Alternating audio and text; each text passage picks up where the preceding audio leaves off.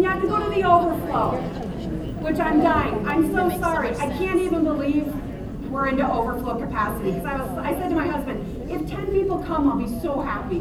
We'll just sit in the corner and we'll talk about scripture. So, yeah, and I did show, for those of you who were here yesterday, I took a picture of the audience because my family would not believe, especially my kids. They're like, right, Mom. I said, no, I have evidence. People came to hear me speak. I am cool. So, people do like me.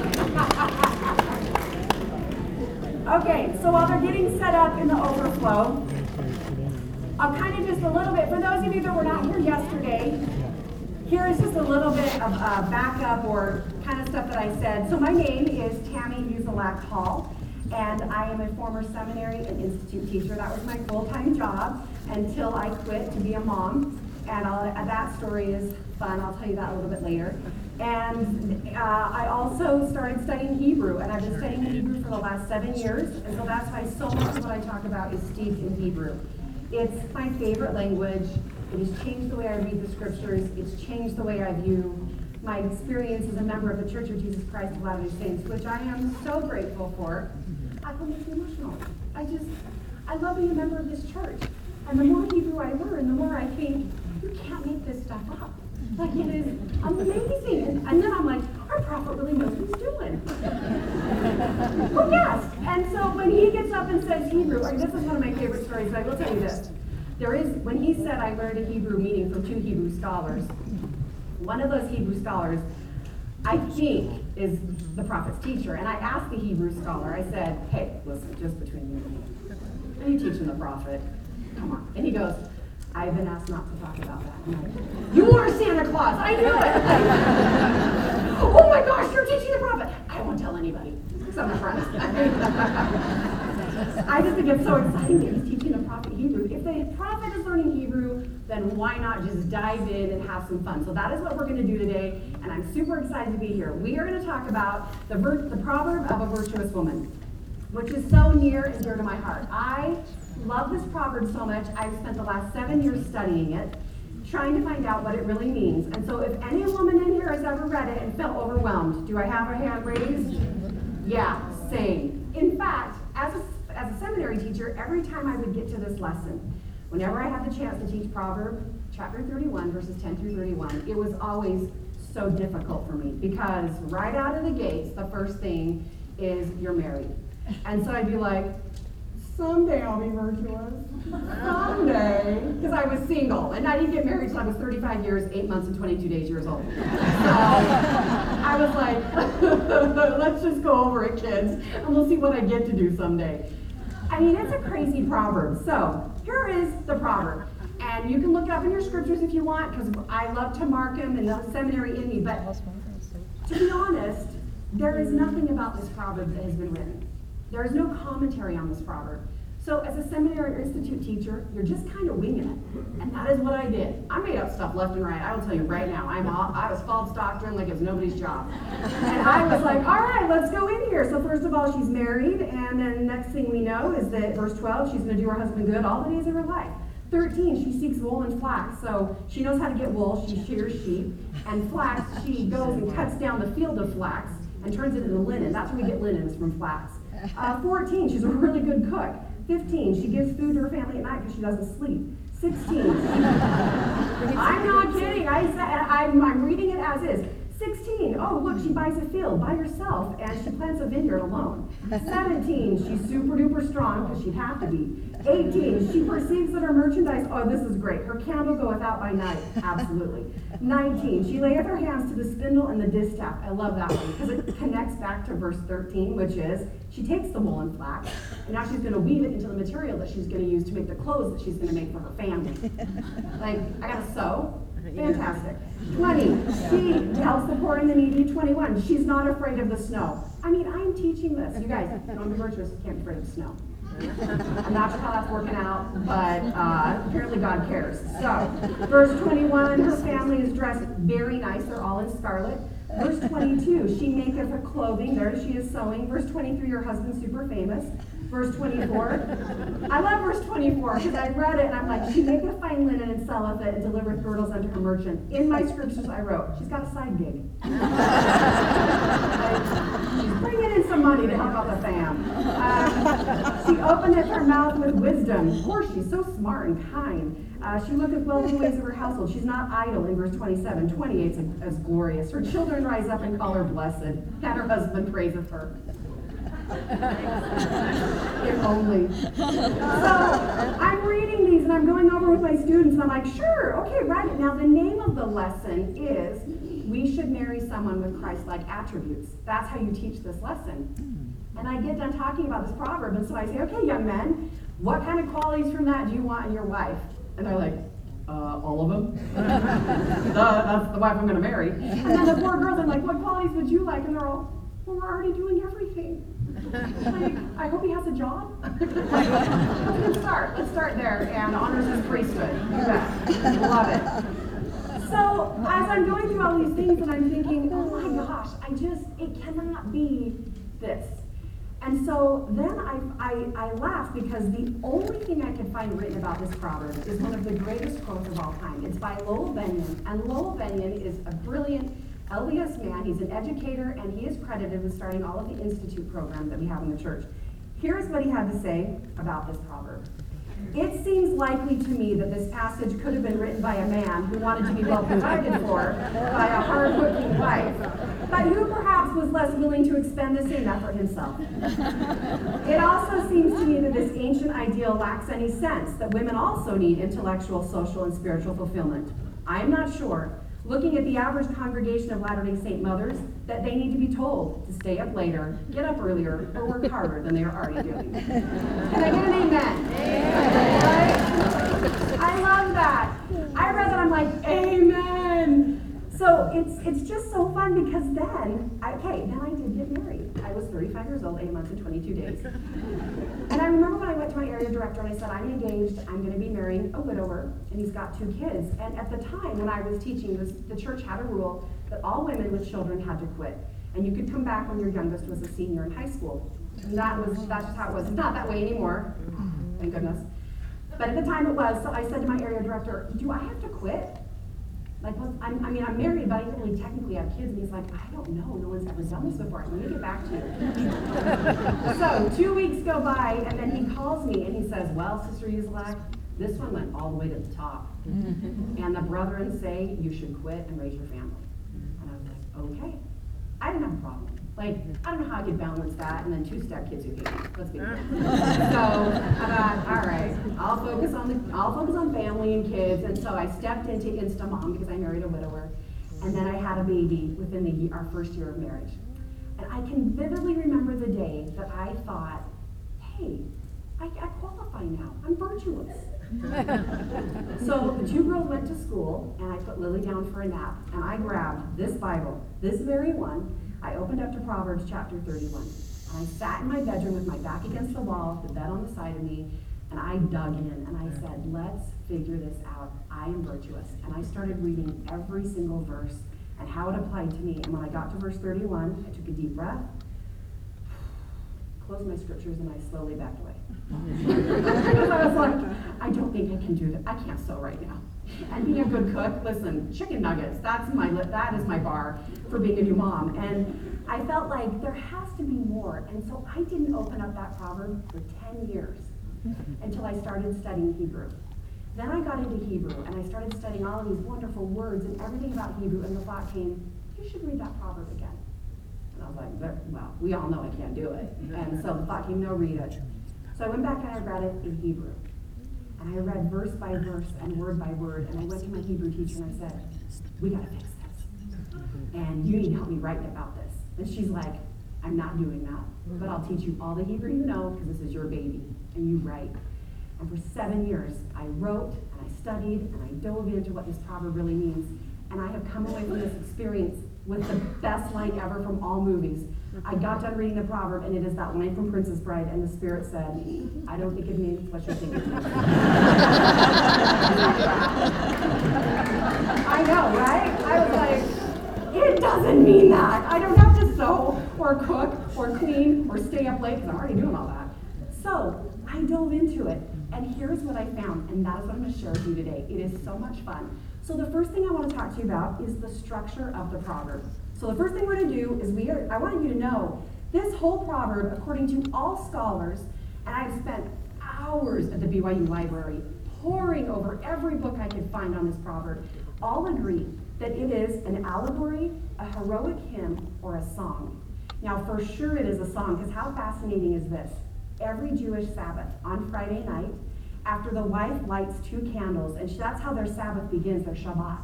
She lights 2 candles, and then she brings her hands around the light and pulls it in towards her eyes 3 times. And that's her way of inviting the bridegroom and the Spirit into the home to begin their Sabbath observance. And after that happens, the husband then sings Eshet Chayil, which is the proverb of a virtuous woman. He sings verses 10 through 31 to her, reminding her every Sabbath of who she is and that she's a virtuous woman. And my heart kind of breaks. Because they're probably thinking, I gotta sew now. I don't know. I don't know what's like for the Jewish religion, but I want to go, but there's so much more I want to show you. So I took the approach of, it's an allegory. I think it's an allegory because I think there's more that it's trying to tell us. So in Proverbs chapter 31, verse 1, that's where we have to start. The proverb begins there, and it says, the words of King Lemuel, the prophecy that his mother taught him. Okay, you guys, this is the only scripture we have that is attributed to a woman. So here is King Lemuel writing what his mom said to him about finding a future wife. Here's everything you want to look for. Now this is pretty interesting because the name Lemuel actually in Hebrew means one who is dedicated to God or one who is like unto God. Now some traditional commentators and Jewish midrash, so Jewish midrash is commentary on the Jewish Bible by Jews. It's phenomenal. I love Jewish midrash. It identified that this is Bathsheba speaking to Solomon. And some Jewish midrash attributes the name Lemuel to Solomon. So some people believe it's Bathsheba saying to Solomon, who's so wise, if you're going to get married, here's what you need to look for. And he married a lot of ladies. So, and then he kind of went off the deep end and married some not so fabulous ladies. Now that's something interesting to think about. But what I like right here is if Lemuel is who this is attributed, is who wrote it from the words of his mom, focus on one who is dedicated to God or like unto God. Because I believe that this allegory really is who we are. I think that it's Heavenly Parents saying to the Savior, here's who you look for in your people. All throughout Scripture, the woman is, and we'll talk about this in a minute, but the woman is Christ's people. And I'll show you some cool things about that. So, hold that before we go there then. Here's what you need to know. Verses 10 through 31, it is so cool because it is a poem. And it is an acrostic poem. Do you remember doing this in elementary school where you'd write your name down the side of the paper and then you'd start each letter with something? So for Tammy, I do T, totally awesome, A, awesome again, M, marvelous, yeah, whatever. You would do that acrostic poem. Well, the proverb of a virtuous woman is an acrostic poem. It doesn't spell anything. It is actually all 22 letters of the Hebrew alphabet in order. Isn't that cool? And the reason scholars believe it's written that way is so it's easy to memorize. So if you are singing this to your wife on Friday, you start with Aleph. Eshet Chayil is the first thing. So it's so cool that it's easy to memorize. It's the Hebrew alphabet in order. All right, now we're going to go into this whole proverb then. Go with me to verse 10. And if you have your scriptures, mark them up or just take some fun notes. Sorry, I got cocky. I didn't think I needed my glasses. All right, here we go. Whoa. Okay, verse 10. Who can find a virtuous woman, for her price is far above rubies? Let's talk about the woman. So, throughout Scripture, the woman has always been identified most often as a symbol for Christ's church, his covenant people. There's just a few examples of the Scriptures. And then I have some great quotes by Michael Wilcox, Harold B. Lee, and Marvin J. Ashton that support this theory. That when you read about the woman, especially in the book of Revelation, when you read about the woman who's travailing, that is Christ's church. That is the Savior getting ready to come. And so think about that when we talk about in respect to this proverb, that the woman, it could really mean, here's what women need to do to be virtuous, or as an allegory, it could mean, here's what Christ's people will look like. Here's what his virtuous people cumulatively will be. And it's not a big laundry list of things to do when you say, I do. At all. It has nothing to do with being married. And we're going to get into that word in a minute.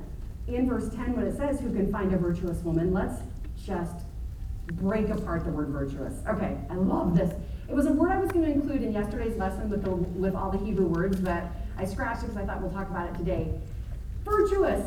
We have unfortunately limited this word to mean modesty and chastity, and it doesn't at all.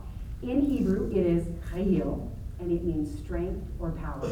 And not just in Hebrew, in Greek, in Latin, in Spanish, and people are sharing other languages, it means the same thing. In Alma chapter 31, verse 5, I give you two references where it is proven to be powerful. So in Alma 31:5, Alma the Younger, he is trying to figure out how in the world are we going to convert the apostate Zoramites? Like, what can we possibly do and go in and try to get them to come back to the gospel of Jesus Christ? And this is what he says. And now, as the preaching of the word had a great tendency to lead the people to do that which was just, yea, it had had more powerful effect upon the minds of the people than the sword or anything else which had happened unto them. Therefore, Alma thought it was expedient that they should try the virtue of the word of God, the power of the word of God, the strength of the word of God, not the chastity of the word of God, not the modesty of the word of God. So then we go to Mark chapter 5, verse 30. When the Savior felt someone touch the hem of his garment, he says, immediately knowing in himself that virtue had gone out of him, he turned him about into the press and said, who touched my clothes? He felt power go out of him. So who can find a virtuous woman? Now, O-U-S, that suffix, when we add it to a word in the English language, it means to be filled with or full of. So we have a woman who is powerful, filled with power, full of power and strength. And then the question begs, well, where does she get the power from? This is so awesome. It's verse 11. The heart of her husband. She gets it from her husband because, you guys ready? I want a drum roll. Like, the husband is Jesus Christ. Isn't that so cool? When I was sitting in my room reading this proverb, and it was a very spiritual experience for me, and I have not shared this with anyone actually. I'm sitting against the wall, and I read the husband, and I said, Heavenly Father, you really have to be married to be virtuous? It just doesn't seem fair. Because I had a lot of friends who weren't married yet. And I sat there and I said, please help me with this word. And Heavenly Father was like, you know who it is. I'm like, I don't really. I'm like, who? And immediately the Spirit was like, it's Christ. It is Christ throughout Scripture. And I was like, duh, how did I miss that?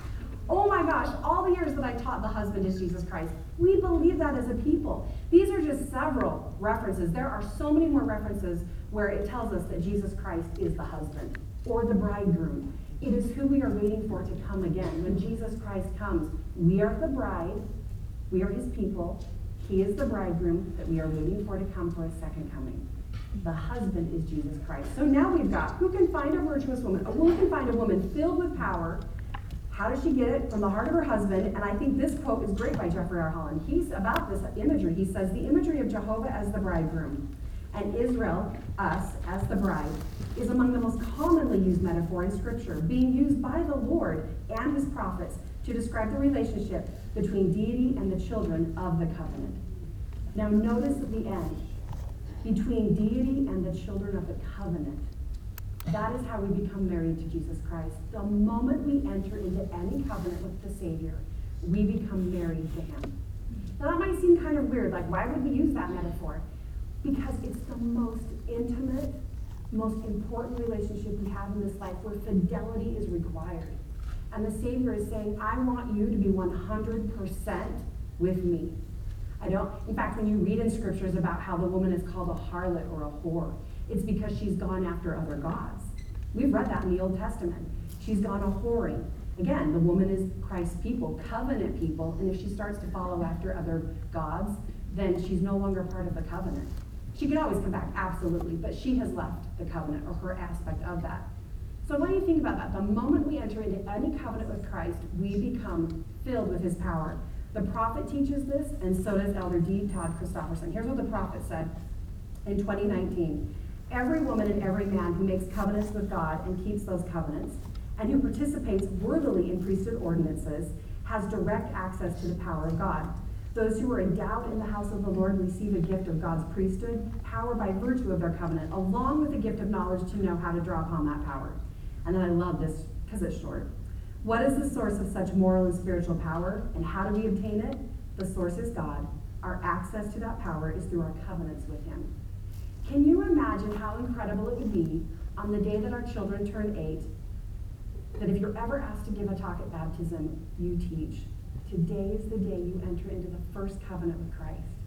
Today you are virtuous. We should not be teaching they're being forgiven of sin. We actually don't believe that. Moroni chapter 8 teaches children are not worthy of sin under the age of 8, so they're not coming to their baptism on the day of age 8 to be forgiven of anything. They are solely coming to enter into their first covenant with Jesus Christ, to be filled with his power at a cute little 8-year-old age, so that they can have that power with them for the rest of their lives. If we taught that throughout our children's lives, I don't think we'd have to have lessons on modesty and chastity. I think our children would inherently know how to dress and how to act because they knew who they were married to. They knew who they trusted and they knew who they loved. I think that is powerful from this proverb. So, with that idea that that's where we get our power from, and that is where this virtuous woman gets hers is from the husband, let's go back into verse 10 because I want to talk to you about rubies. So, as I'm reading this, the first time I'm ever going to teach this lesson, I decided I know nothing about rubies, so I actually called a local jeweler. And here's how the conversation went. Yeah, hi, I'm calling to say, can you talk to me about rubies? Sure, what do you need to know? Yeah, how much do they cost? And he's like, well, that depends on how big they are. I said, okay, a ruby the size of a quarter. He's like, ma'am? Yeah, they don't come that big. I'm like, really? Okay, how about the size of a nickel? He's like, have you ever seen a ruby that big? I'm like, no, that's what I'm calling you. And so I said, I don't know how much they cost. And he says, lady, if you ever found a real ruby the size of a quarter or a nickel, your whole family and your immediate family and relatives could retire. And he goes, in fact, I've never even seen a real ruby in my life. They're all man-made, manufactured. I was like, what? He goes, yeah, they're super duper rare. So I was like, hey, this is awesome. Who can find a virtuous woman for her price is far above rubies. Absolutely. But then I studied it more in Hebrew. So when you go into this and it says her price, here's what you need to know about her price. It's called a mohar in Hebrew. This is the bride price. This is what the groom would come to the father and pay to marry his daughter. And it was usually agreed upon before the marriage ceremony. The dad and the groom would meet, and they would decide how much is your wife worth. And depending on how much she brought to the family, depended on how much she would be sold for. And so we have this mohar, and it says in here it's going to be far above rubies. But I love this idea in Hebrew. It's not actually, the word is not rubies, it's penim, and it means corals or pearls. Now pearls was the standard in Old Testament time as the most incredible stone or anything to work with. Like, I thought that was really interesting to learn. It wasn't rubies, it was a pearl. If you had pearls, you were very wealthy, very well off. But then I thought about this some more, that if the husband is Jesus Christ, and we are married to him, then you go to the proverb in Matthew chapter 13, verses 45 and 46. Again, the kingdom of heaven is likened to a merchant man seeking goodly pearls. That's us. Who, when he had found one pearl of great price, he went and sold all that he had and bought it. He was the price. He bought us with his blood. And it was determined before we were ever married to him, right? He went to the Father and said, here's how much I'm willing to pay for them. Here's what I will give. And he did it. And it's done for every single one of us because we are his goodly pearls. And so when you go into this, who can find a virtuous woman? Wow, her price is far above pearls, and the price has been paid by the husband who is Jesus Christ. And then in verse 11 it says, and then 11 goes, the heart of her husband does safely trust in her. He trusts in us. He trusts in his covenant children. You bet he does. And then it says, so that he shall have no need of spoil. Okay, spoil's such a great word in the Old Testament.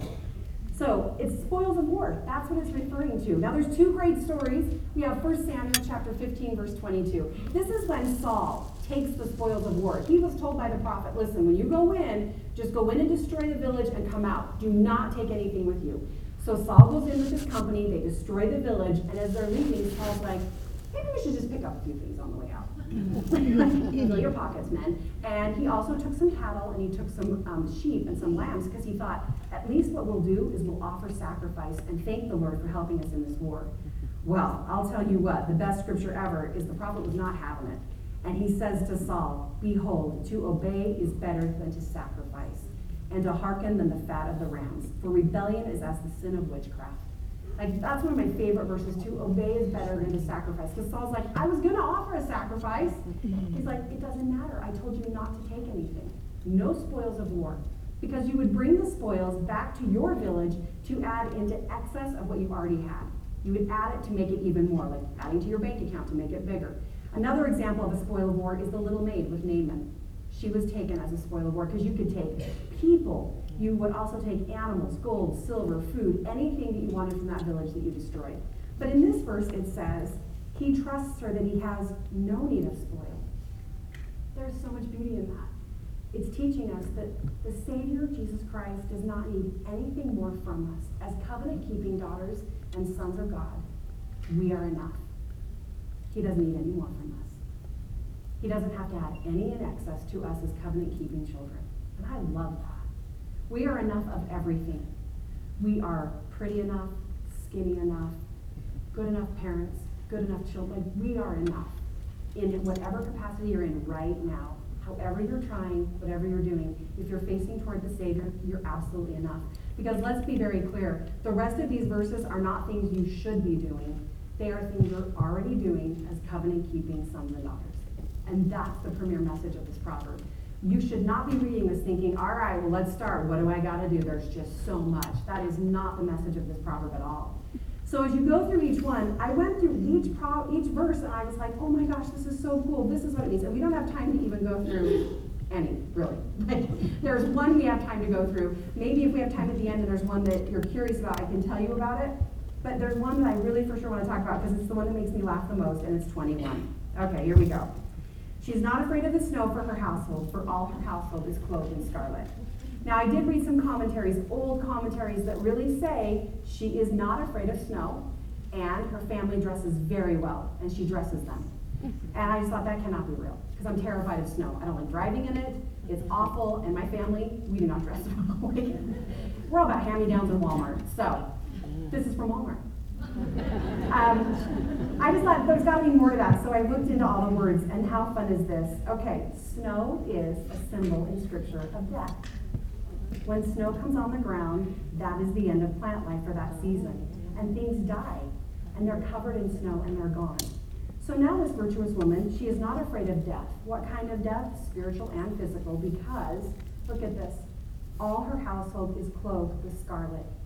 Anytime you see the word scarlet in Hebrew, or red, or maroon, or sometimes purple, it is a symbol of the atonement of Jesus Christ. Now look at this again. She is not afraid of death for her household, for all her household are clothed with the atonement of Jesus Christ. She has covered them. That's a kind of cool thing. I don't have a slide for this, but just as a side note, the word for atonement in Hebrew is kafar. It's spelled K-A-P-H-A-R, and it literally translates as to cover.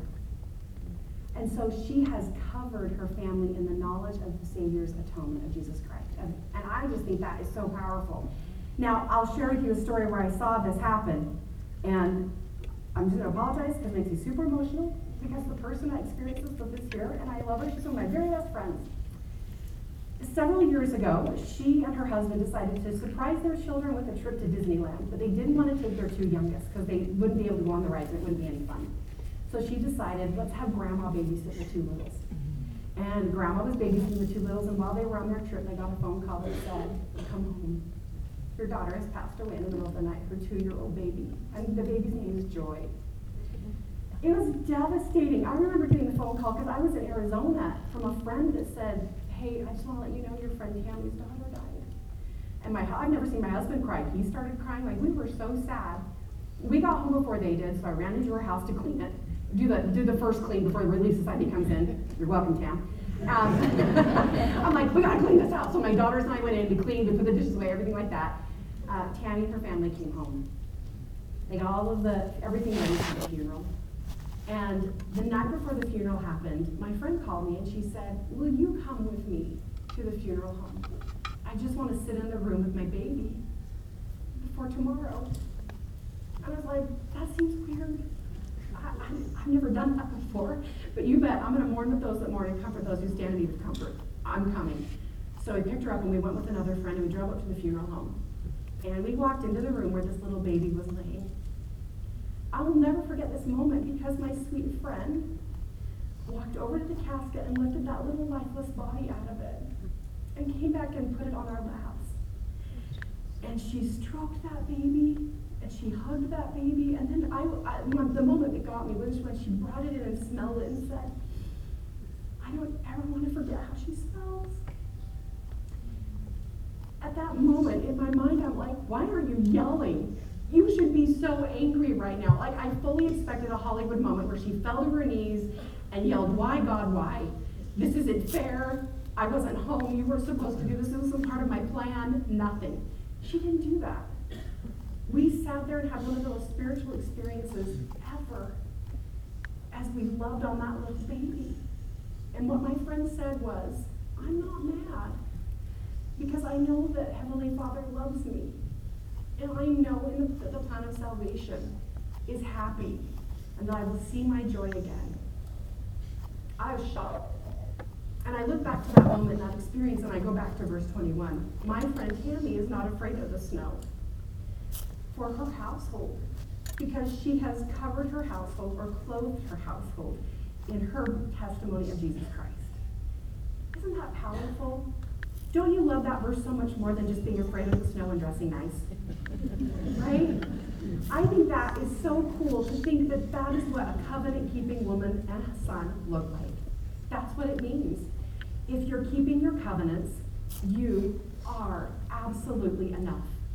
You are filled with his strength and filled with his power to carry on, to do everything that you were sent here to do. Now, if you're thinking, but I am failing so bad in my covenants, I don't visit, teach, or I'm not ministering, or whatever it is that you feel lacking in, let me share this with you, because this is awesome. And I learned this from Susan Easton Black when I took a class from her when I attended BYU, and I've never forgotten it. That's how long ago it was.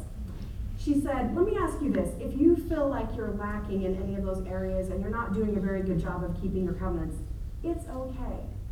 Because one of the things you have to think about is how would you answer questions about covenants?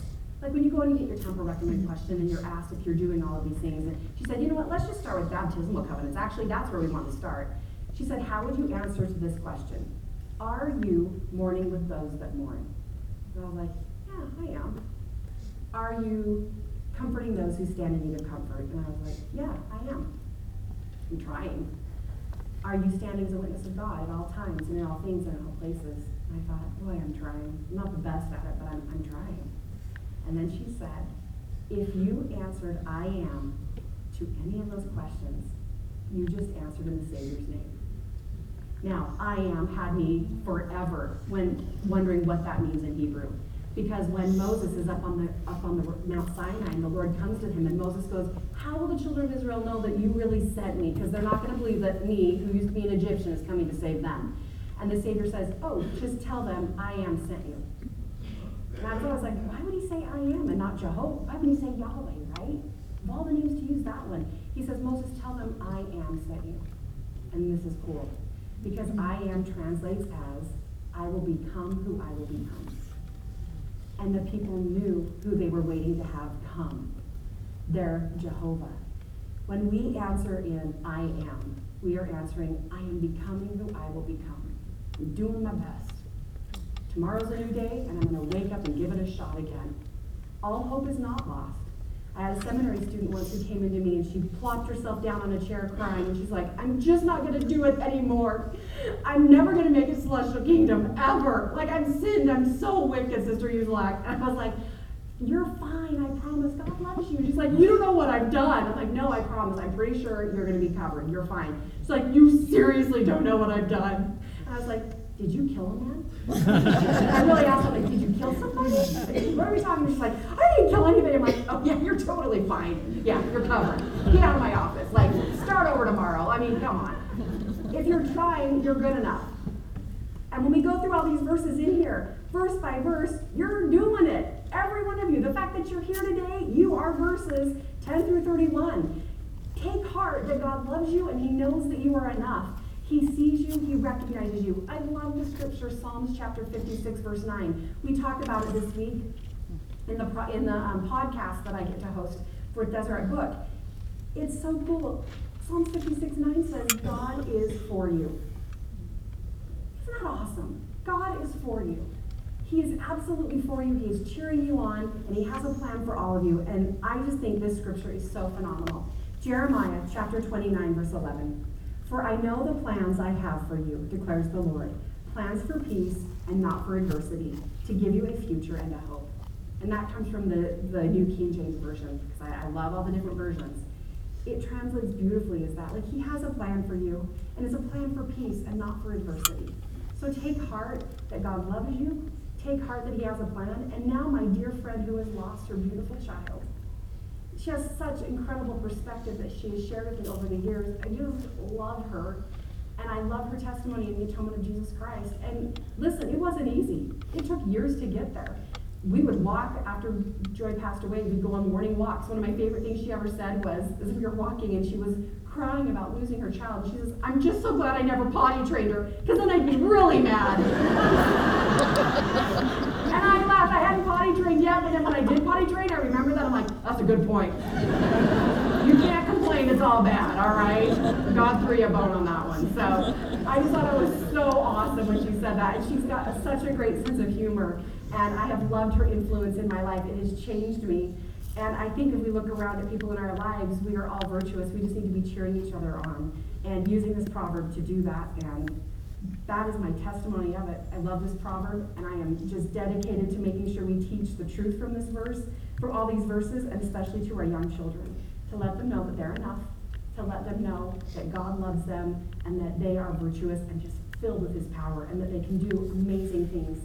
And I have a daughter who has severe anxiety, and we have this conversation often, and I have to remind her, you have his power in you. You can do this.